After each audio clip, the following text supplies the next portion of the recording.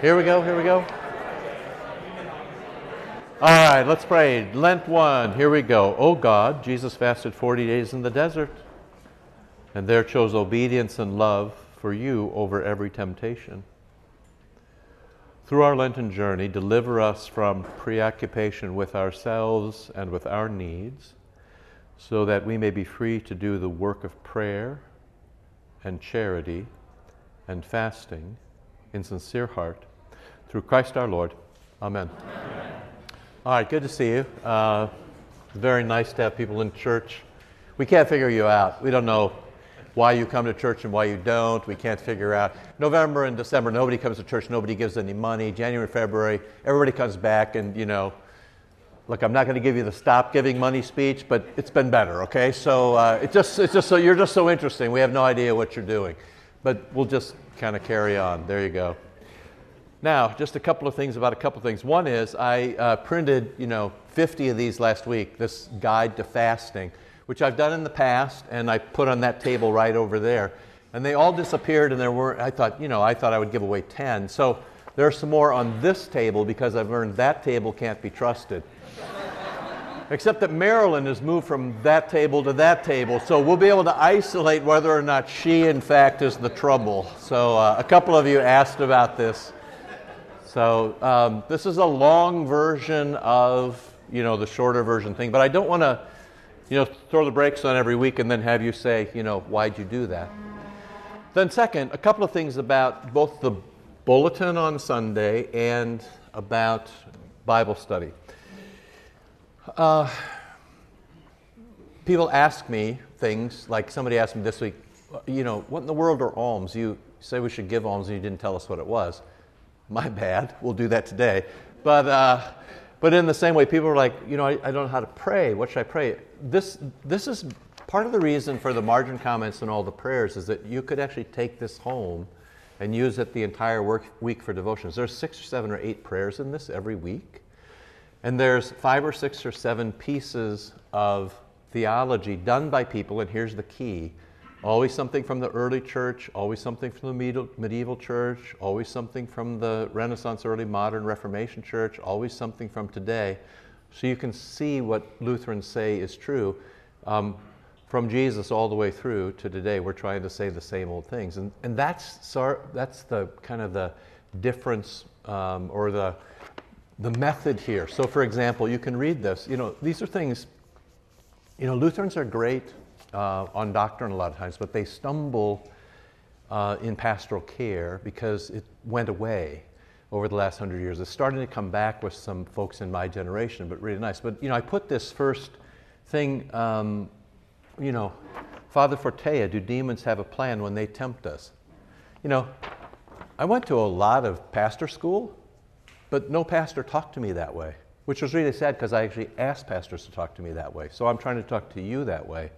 You should know things like this if you're entering a season of temptation. So for example, the very last thing, temptation, the very last paragraph on the bulletin from this morning, temptation is incompatible with prayer. You see how easy that is? Say your prayers and you destroy temptation. Say your prayers and you undo the work of the devil toward you. Temptation is incompatible with prayer. If one is tempted and prays, the temptation disappears. Jesus in the wilderness today, the temptation disappears. Prayers create a barrier against temptation. So it's like you put yourself in a bubble. It's like you throw up the force fields, right? You make, with the name of Jesus, you make the air around you irritating. This is why we bless children at the altar. The Lord fill your home with angels and protect you and your family from the evil one, right? Because it actually really works. Since in prayer our intellects and wills are centered on God. This is what I talked about last week, that you don't have to sin. Once you've been baptized and had the Eucharist, you have a new mind and a new heart. So you see things in a new way and you choose things according to the will of God. This is just so simple and beautiful. Since in prayer our intellects and our wills are centered on God, eventually a demon cannot resist this and leaves us alone. So there's stuff in this for you kind of all week long. Take it along. And I also would say that in the same way, sometimes people say, and you could certainly say it today, why am I giving you 18 pages of stuff? And I'm only going to do 12 pages. I might only do 6. Because here's the thing. There's a ton of stuff to know, and it's not all going to come from me. In fact, most of it's not going to come from me. It's going to come from people super, super smart, and from the scriptures and from Jesus himself. And so this is sort of meant to, if you will, define your week, right? To give you something to take with you. You can do whatever you want, but if you don't know what to do, there's 1 or 2 or 3 things every week which are yours to take home and structure your life. And if you don't structure your life, guess what? Inertia, the inertia of original sin, which you heard about in the Old Testament for today, will structure your life for you. So, your choice, but my suggestion to you is, structure your life toward holiness and then protect yourself from evilness, and your life will be better. So, and I'll give you a couple of examples of that today. So, any questions about any of that? And then I give you only 3 seconds to answer, so I can say, okay, let's go then. So, if you have a question, it's embarrassing for both of us if you don't answer any question. Sometimes you go to these academic papers, somebody talks for 45 minutes, and then they always say, and then there'll be time for questions. They go, any questions? And you look around the room, people are going like, and there's always a plant in an academic audience. Some grad student has been assigned to prepare a question to spare the boring speaker from embarrassment. So, we haven't gotten that far, but the elders be on high alert. Okay, anyway. So we're going to go back and get some things from the last 2 weeks. So yes, you've seen some of this, but we haven't done all of it. So here we go. There's stuff to do. The world's a mess. That's point number 2. Jesus has come, and he overcomes the ones who trouble us. And so together we sort of work through the devil, and I tried to get you to be more afraid of the devil and less afraid of the devil. I want you to be more afraid of the devil for this reason, because it's everywhere. The TikTok craze of manifesting things. Even in the Wall Street Journal, I have to read about how people are manifesting things. Manifesting is, in some sense, positive thinking, but in another sense, because what's been added to it primarily are spells, witchcraft. And so, manifesting comes in as a casual word now, but you don't quite know what people are. And I actually would normally say to you, go look it up, but I actually don't want you to go look it up, because anytime you come close to witchcraft, you should run the other way. But people are exposed to this all day long and think that things are happening. Look, I manifested this and it worked out. Actually, A, you got lucky, or B, something demonic happened, and C, don't ascribe anything to either one of those, right? Run the other way. So these are things, just the infiltration of witchcraft, everywhere. You're most sensitive to it when a statue of Beelzebub is put next to the 10 Commandments at the county courthouse, right? Or the abortion clinic that was opened by the Church of Satan last month in the name of the Supreme Court Justice who wrote the opinion against Roe v. Wade, right? And what's so interesting is first they said it'll be free to have an abortion there, but then they said it'll be free to have an abortion there if you participate in this satanic liturgy, but don't worry, it's only words. You kind of go, huh. So you pay people to do something satanic. It's very interesting. So this is kind of everywhere if you pay attention. If you pay attention too much, it will make you go mad, because you'll feel like the world is spinning out of control. I assure you, it won't be anything worse than the gospel reading for today. But pay attention, okay? That's the world's in trouble. You need to pay, more attention, but then also you need to pay less attention and remember that the Lord is in charge and everything will be fine. And I gave you St. Teresa of Avila there. And so I'm pushing you all the way down to the bottom just before point 5. This is where I sort of recall that we left off. And I try to make a case to you that humility protects us. Because the scriptures warn about how Satan comes and pretends to be an angel, right? A son of light, but he's really the son of darkness. But the way to the test case, so 2 test cases, I've talked to you about this. Angels terrify and then console. Demons console and then terrify. So if you think about the angel Gabriel coming to Mary to announce the birth of Jesus, she's terrified and he says, it's okay, kindness, mercy, grace is yours in the person of Jesus. Angels terrify and then console. Demons console, listen to the temptations today in the gospel reading, and then terrify. Right? So it's kind of a baseline thing. The other baseline thing where you can normally sort out what's demonic is it's never humble. Humility is the one virtue the devil cannot imitate. The devil is pure pride. Pride expresses itself as a spirit of rebellion. And so it is impossible by nature for the devil to be humble. And so I gave you this test case last week. The devil appears to this monk and says, I'm the angel Gabriel and I've been sent to you. And the monk replies, better check and see.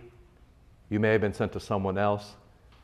I'm not worthy that an angel should be sent to me, right? Humility is the check case against a false prophet, a false demon. So I give you this across the bottom. And this can be, expanded. It's been longer and shorter in our time together, but it basically goes like this.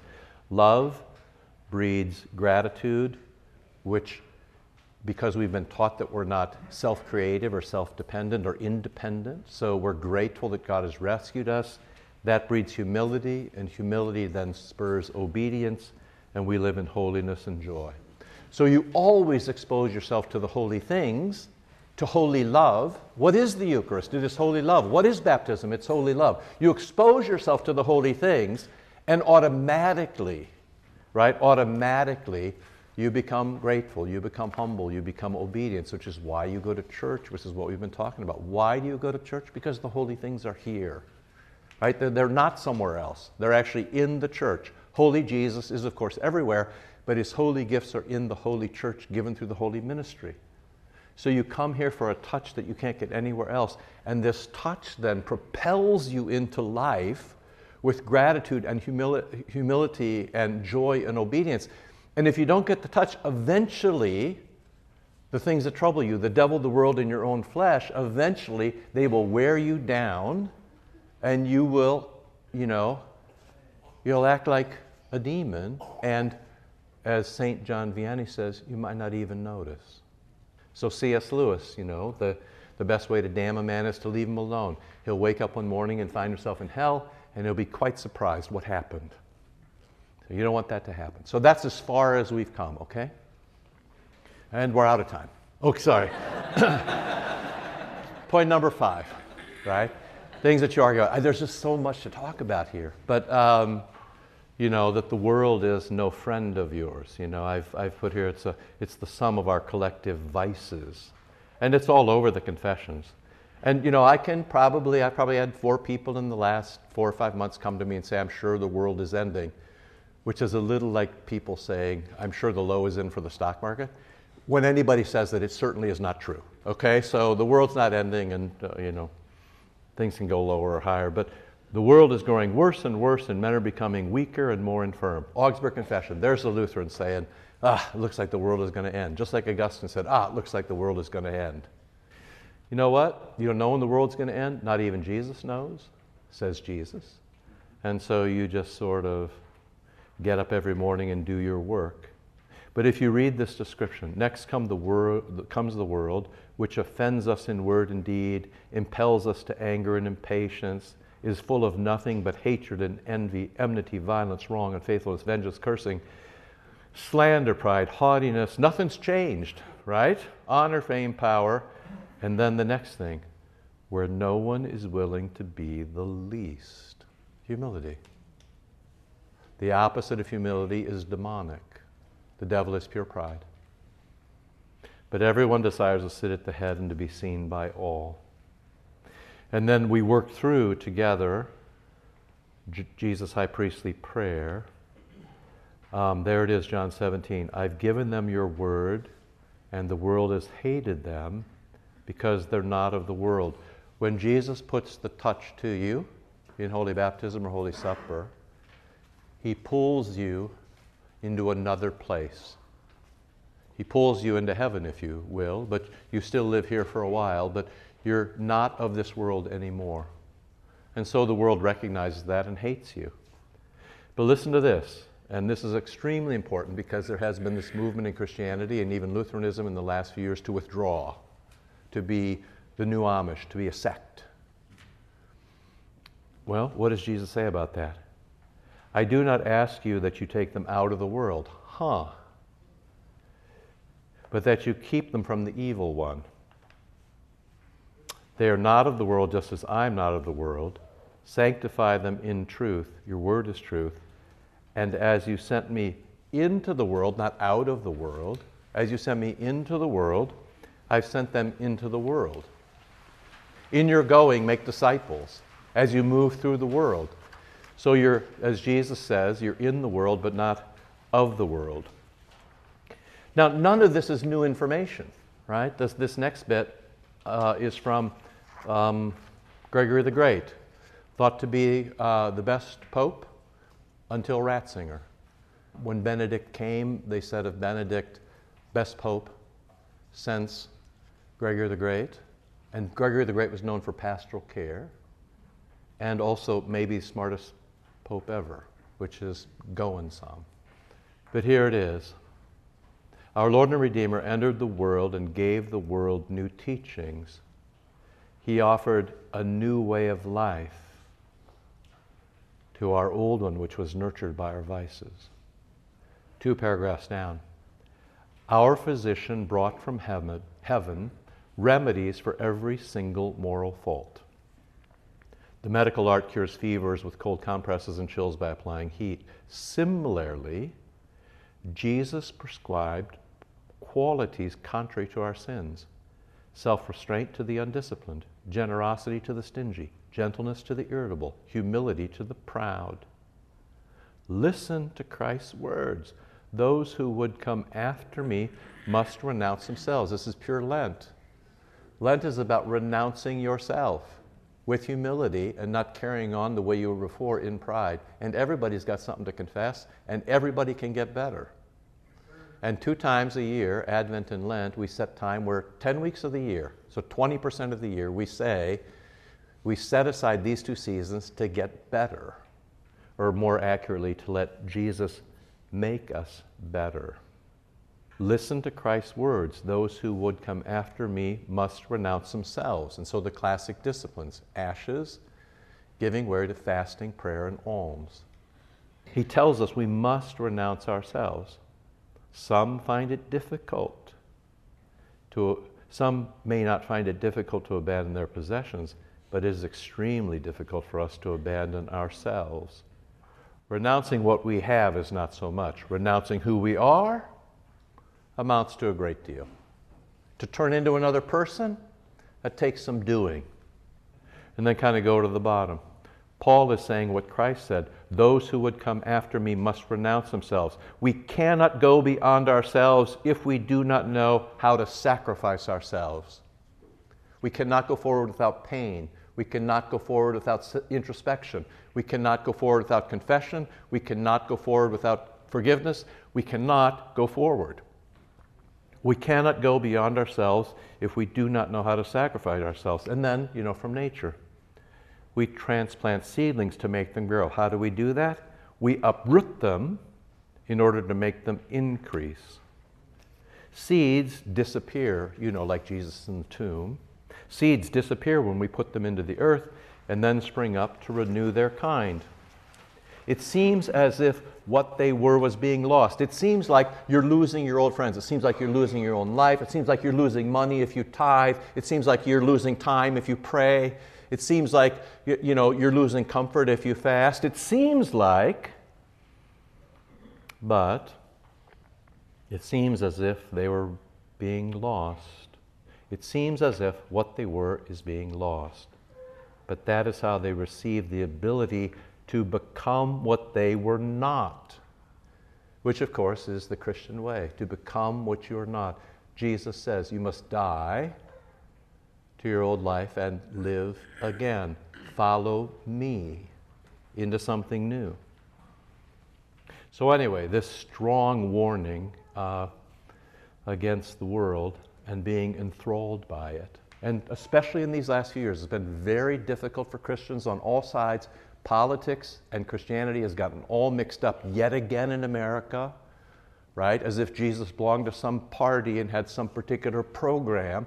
I cannot number for you the times that people have come to me in the last 3 years and confuse Jesus with the platform from some particular political party. It's nonsense and it's heresy, and that's how Nazi flags got put in German churches. Read Bonhoeffer. The church is not the same as the state. Politics is strategy, and that can be organized in all sorts of ways that are God-pleasing. Theology is principle, and those are the virtues which are ungive-upable. And part of what the church needs to do in Lent is review that for itself and discharge the things that are solely of the world and cling to the things that are virtuous by way of God. Starting with, I'll just give you unsolicited advice, next time around, vote for the humble candidate in the humble parties. If you find them, let me know.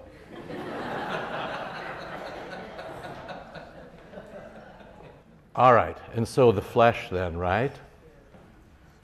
You know yourself, at least you should know yourself. I mean, Lent is a chance to get to know yourself again. And sometimes, this is hardest for new Christians. Often trip here because they know they're going to find things, and that's so frightening. Old Christians kind of trip here because they've been practicing excuses for 20 or 30 or 40, 50 years. And so you never kind of get beyond the hard shell of why you couldn't possibly be wrong. In the flesh, we carry the old Adam around our neck, and he exerts himself and incites us daily. I was thinking about how, when people are possessed by demons, this all comes up because of the text and what we're, but among the things that happen are superhuman strength. It's one of the ways that you can kind of mark what's happening in a person.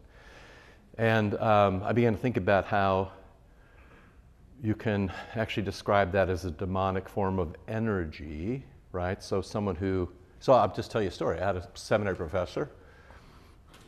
Somebody called him, middle of the night, and said one of our members has been taken to the asylum. And when he got there, he noticed that all the guys were a little bit off who normally, and he said, he's in there, and this is, now this guy was 60 when he told me this, so, this could be, 50, 60, 70 years ago.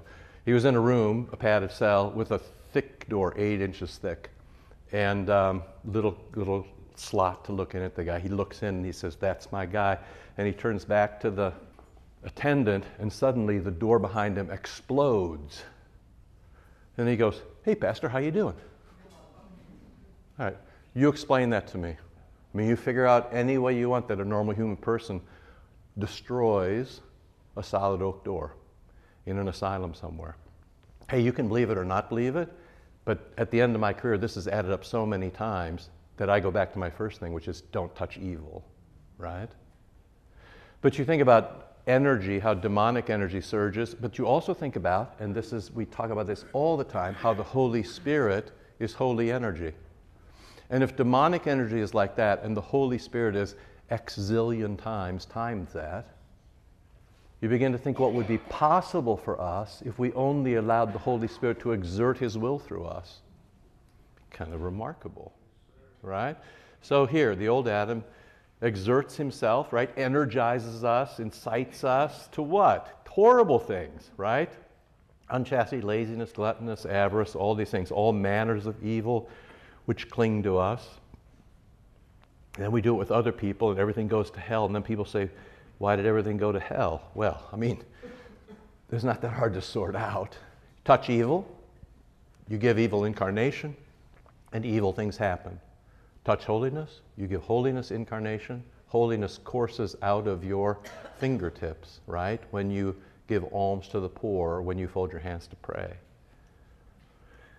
So now this next bit is mildly sketchy because the Lutherans among you will get hives immediately.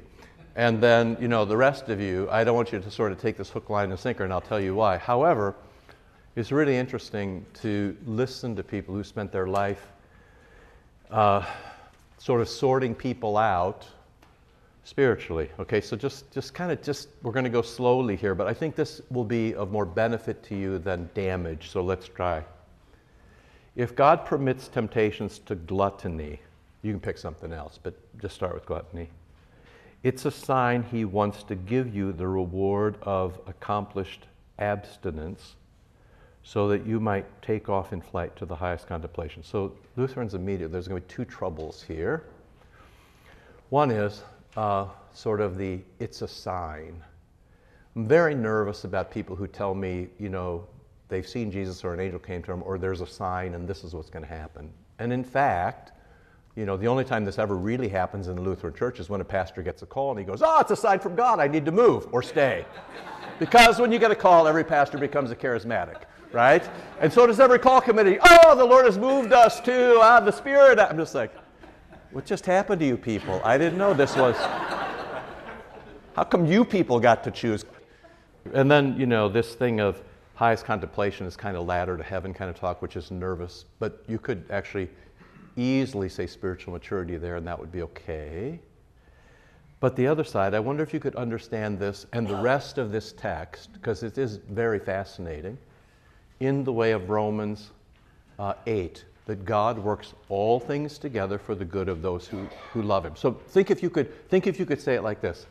If God permits temptation to gluttony, don't worry, if you resist it, God can use it for your good. Because what will happen is if you become very envious, for example, or gluttonous, right? The next time you see that temptation, you'll recognize it and you'll do better. I don't know what your particular temptation is. We all have different things that rile us up. I normally find in people that there's 3 or 4 things that are basic. If they work hard enough to prayer and fasting and going to the supper, the devil might add a new one, but pretty much people, for whatever reason, personality, upbringing, usually people have, 2 or 3, 4 things that come back to them, or one dominant thing that's broken up by maybe a couple of, smaller things. But the point of this is, I wonder if you could read it like this. If you're tempted to gluttony, it's a chance not to be gluttonous. Or God will work it out. God won't let you'll never be tempted beyond your strength, says the scripture. So God will use this to forward you into a new and better life, right? Think of it. So if God permits gluttony, it can be worked toward abstinence. Now just kind of read the rest of them, because this is actually very nice. Next, if you're tempted to glory, it's a sign that if you trust God much, he can work it for your humility. If you learn to say no. This is like, have you never known somebody who can't keep a secret? So what happens is when people get told things, they feel like they just have to tell somebody. They have to tell somebody. They'll explode if they don't tell somebody. But what happens is if somebody tells you a secret and you don't talk, the next time somebody tells you a secret, it's easier not to talk. And the next time it's easier. And then like the 100th time, you don't even think about it anymore because it's a secret. Right? It's like that. Rejoice, therefore, and this is the good part, because we always moan and say, oh, why me? You'll notice in the text for today, Jesus does not say, why me? Instead, he realizes he lives within the bubble of his Father's care, and if he stays within the bubble of his Father's care, it's all going to be okay. Which is what you need to think about too. We get tempted and we think, oh no, what will we do? How could this ever possibly go my way? How can I work my way out of it? Or maybe if I just give in, it'll go away. Rejoice when you encounter various temptations. One who remains in the arms of Jesus will not fall away. And now this is more painful. If you feel no sweetness and consolation at prayer, and this is extraordinarily common, it's a prayer killer among Christians, that some days you feel fabulous and you pray and it could not be better, but there are periods known both as spiritual dryness and also spiritual darkness, well known since the beginning of the church for Christians. You pray and you feel nothing. You pray and nothing happens. You pray and wonder, what's the point? This is just completely common, which of course has nothing to do with Jesus, who just says to you, you should say your prayers, and the answer to that is, I'd love to. If you feel no sweetness and consolation at prayer, use it in this way.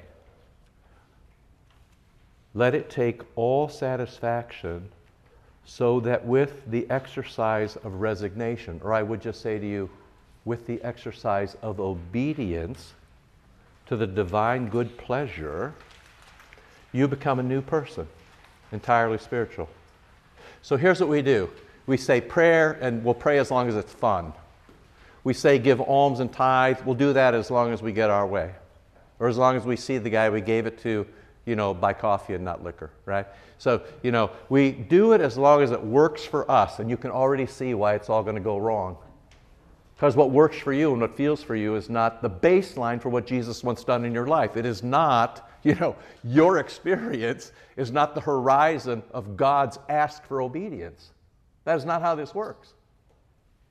God is what He is, and the ask is for you to follow me.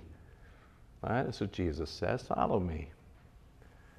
So the point is that Jesus asks and you do what He asks. He asks you to pray, so you pray. He asks you to give, so you give. He asks you to fast, so you fast. He asks you to give alms, so you give alms. You might feel good about it. You might feel bad about it. You might see what happens. You might not see what happens. I agree with you. It's totally frustrating and sometimes very painful. But if you let yourself say repeatedly, what in the heck is the point? It will be the end of you. Look, it's this simple. God exists or He does not. God is true or He is not. And you will do what He bids you or you will not. That's as simple as it gets. So do we believe and then do, or do and then believe? It's both of those things. Some days you believe and do, but some days you have to do to believe. Right? You just keep going. How blessed are those who arrive at pure suffering. This is like, you can hardly say this, who arrive at pure suffering without comfort and continue to serve God. That was St. Felicity, right? We talked about her last week. She wanted to give birth so she could die in the arena with her church. Blessed are those who arrive at pure suffering without comfort and continue to serve God. These are truly the faithless servants who enter into the joy of the Divine Master. And then this is actually the line I wanted to get to. Courage, dear ones. Courage. You're not the first person who's ever been through this. Courage.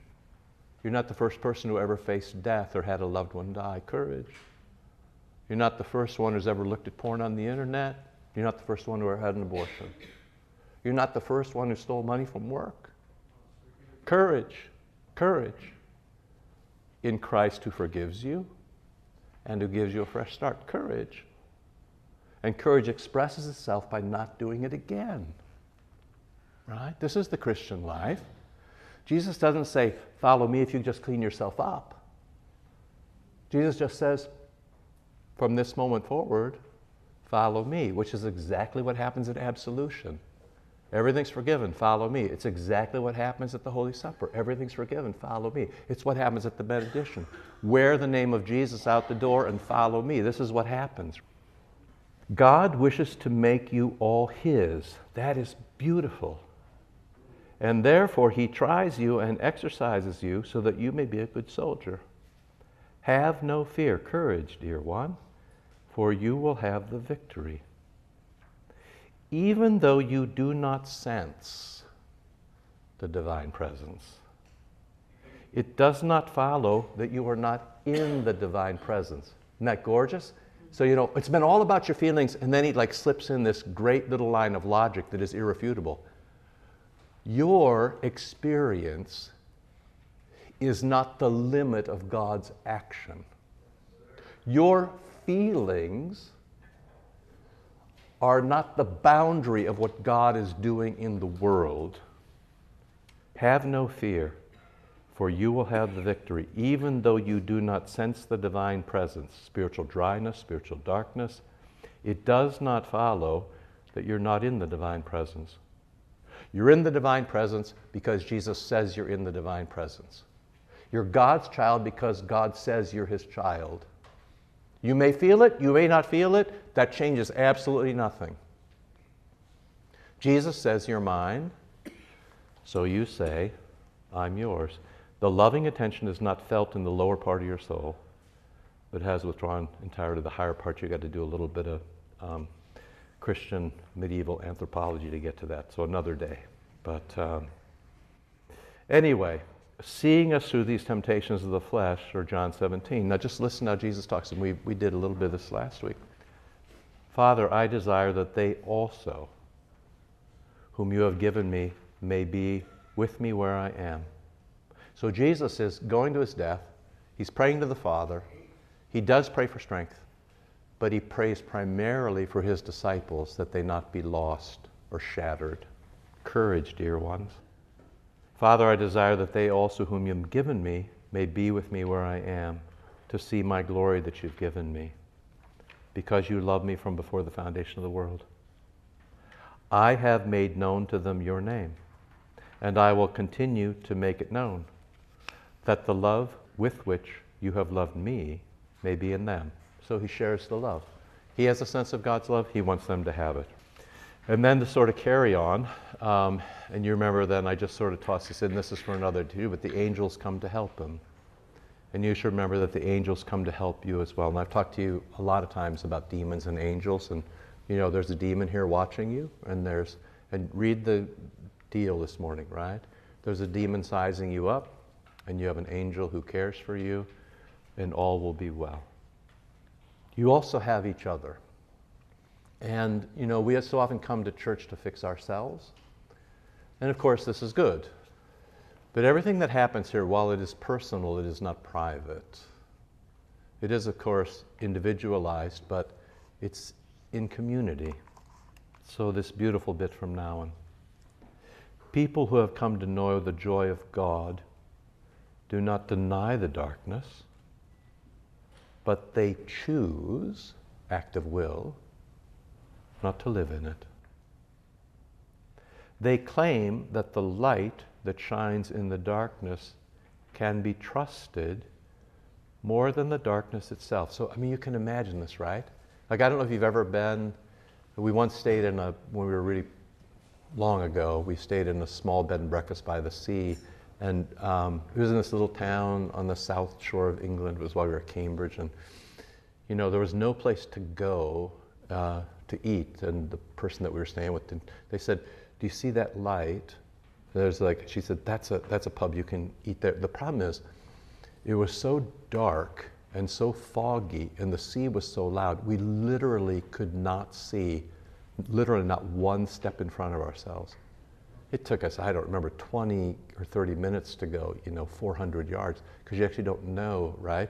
But the thing to trust was, there's that light in the distance. The light is to be more trusted than the darkness. Even though the darkness dominates, this is easy now for you to put this into your life here. The darkness dominates, and mostly people have been undone in the church and outside the church over the last few years from the sense that it dominates. And there are all kinds of people who are, have made hay with this, who've played with conspiracy theories and lies, to work everybody up and to shatter them, to weaken them. That's because people pay more attention to the darkness than the light. They trust the darkness or the light. Your choice. You have two possibilities. You can trust light or you can trust darkness. Forget about the quantity or what seems. They claim that the light that shines in the darkness can be trusted more than the darkness itself, and that a little bit of light can dispel a lot of darkness. They point each other, and this is why you're good for me, and hopefully I'm good for you. This is what community does. They point each other to flashes of light. So flashes of light would be, I was sick and the Lord healed me. My kid was off the rail and he came back. I haven't been to church for a long time, but now I'm here. My meds have finally kicked in. My grandchild got baptized. Or I used to be, addicted and now I'm not. That's light. And when people say that to you, they point you to flashes of light. They point each other to flashes of light here and there and remind each other that they reveal the hidden but real presence of God. They discover that there are people who heal each other's wounds. And this is the difference between a church that works and a church that does not. This is the difference between a church that you're willing to go to and a church that you should flee. You go to a church where people heal each other's wounds, and you flee a church where people wound each other. Forgive each other's offenses, share their possessions, foster the spirit of community, celebrate the gifts they have received, and live in constant anticipation of the full manifestation of God's glory. Manifestation, Greek word epiphany, Greek word light. So you don't just survive, you actually live. And you anticipate something better. In fact, Jesus' return. And so, I've given you this icon before, but it's just this beautiful idea. This golden light, and they with halos, Father, Son, and Holy Spirit, if you will, or three angels, depending on how you want to read the story of coming to Sarah and Abram, and blessing them with a child. Right? And so there at the beginning is, at the front, is the seat for you, fourth at the table, and also, if you care to see it, the Eucharist and the hand extended in the name of Jesus, Christos. Last thing, we'll do this at the bottom. While Jesus predicts that people will die of fear, and I've felt many times over the past few years that people are actually going to die of fear. Right? When Jesus predicts that people will die of fear as they await the menaces of the world, he says to his followers, stay awake, look for light, right? Stay awake, praying at all times for the strength to survive all that's going to happen. And stand with confidence, confides, with faith before the Son of Man. After I gazed for a long time at Rublev's Trinity, these words spoke to me with a new power. Praying at all times has come to mean go to church. Praying at all times has come to mean dwelling in the house of God all the days of our lives. Surviving all that is going to happen now tells me that I no longer need to be a victim. I no longer to be a victim of fear, hatred, violence that rule the world. Standing with confidence before the Son of Man no longer refers to the end time, but opens for me the possibility of living confidently right now. That is, with trust, the meaning confide, with faith, with trust, in the midst of hostility and violence. Keep going. So, even in my catch-up, I cannot catch up. Who knows what could happen next week? All right. Here we go. Lord, remember us in your kingdom and teach us to pray. Our Father, who art in heaven, hallowed be thy name. Thy kingdom come, thy will be done, on earth as it is in heaven. Give us this day our daily bread, and forgive us our trespasses, as we forgive those who trespass against us. And lead us not into temptation, but deliver us from evil. For thine is the kingdom, and the power, and the glory, forever and ever. Amen. All right, thanks. See you at church.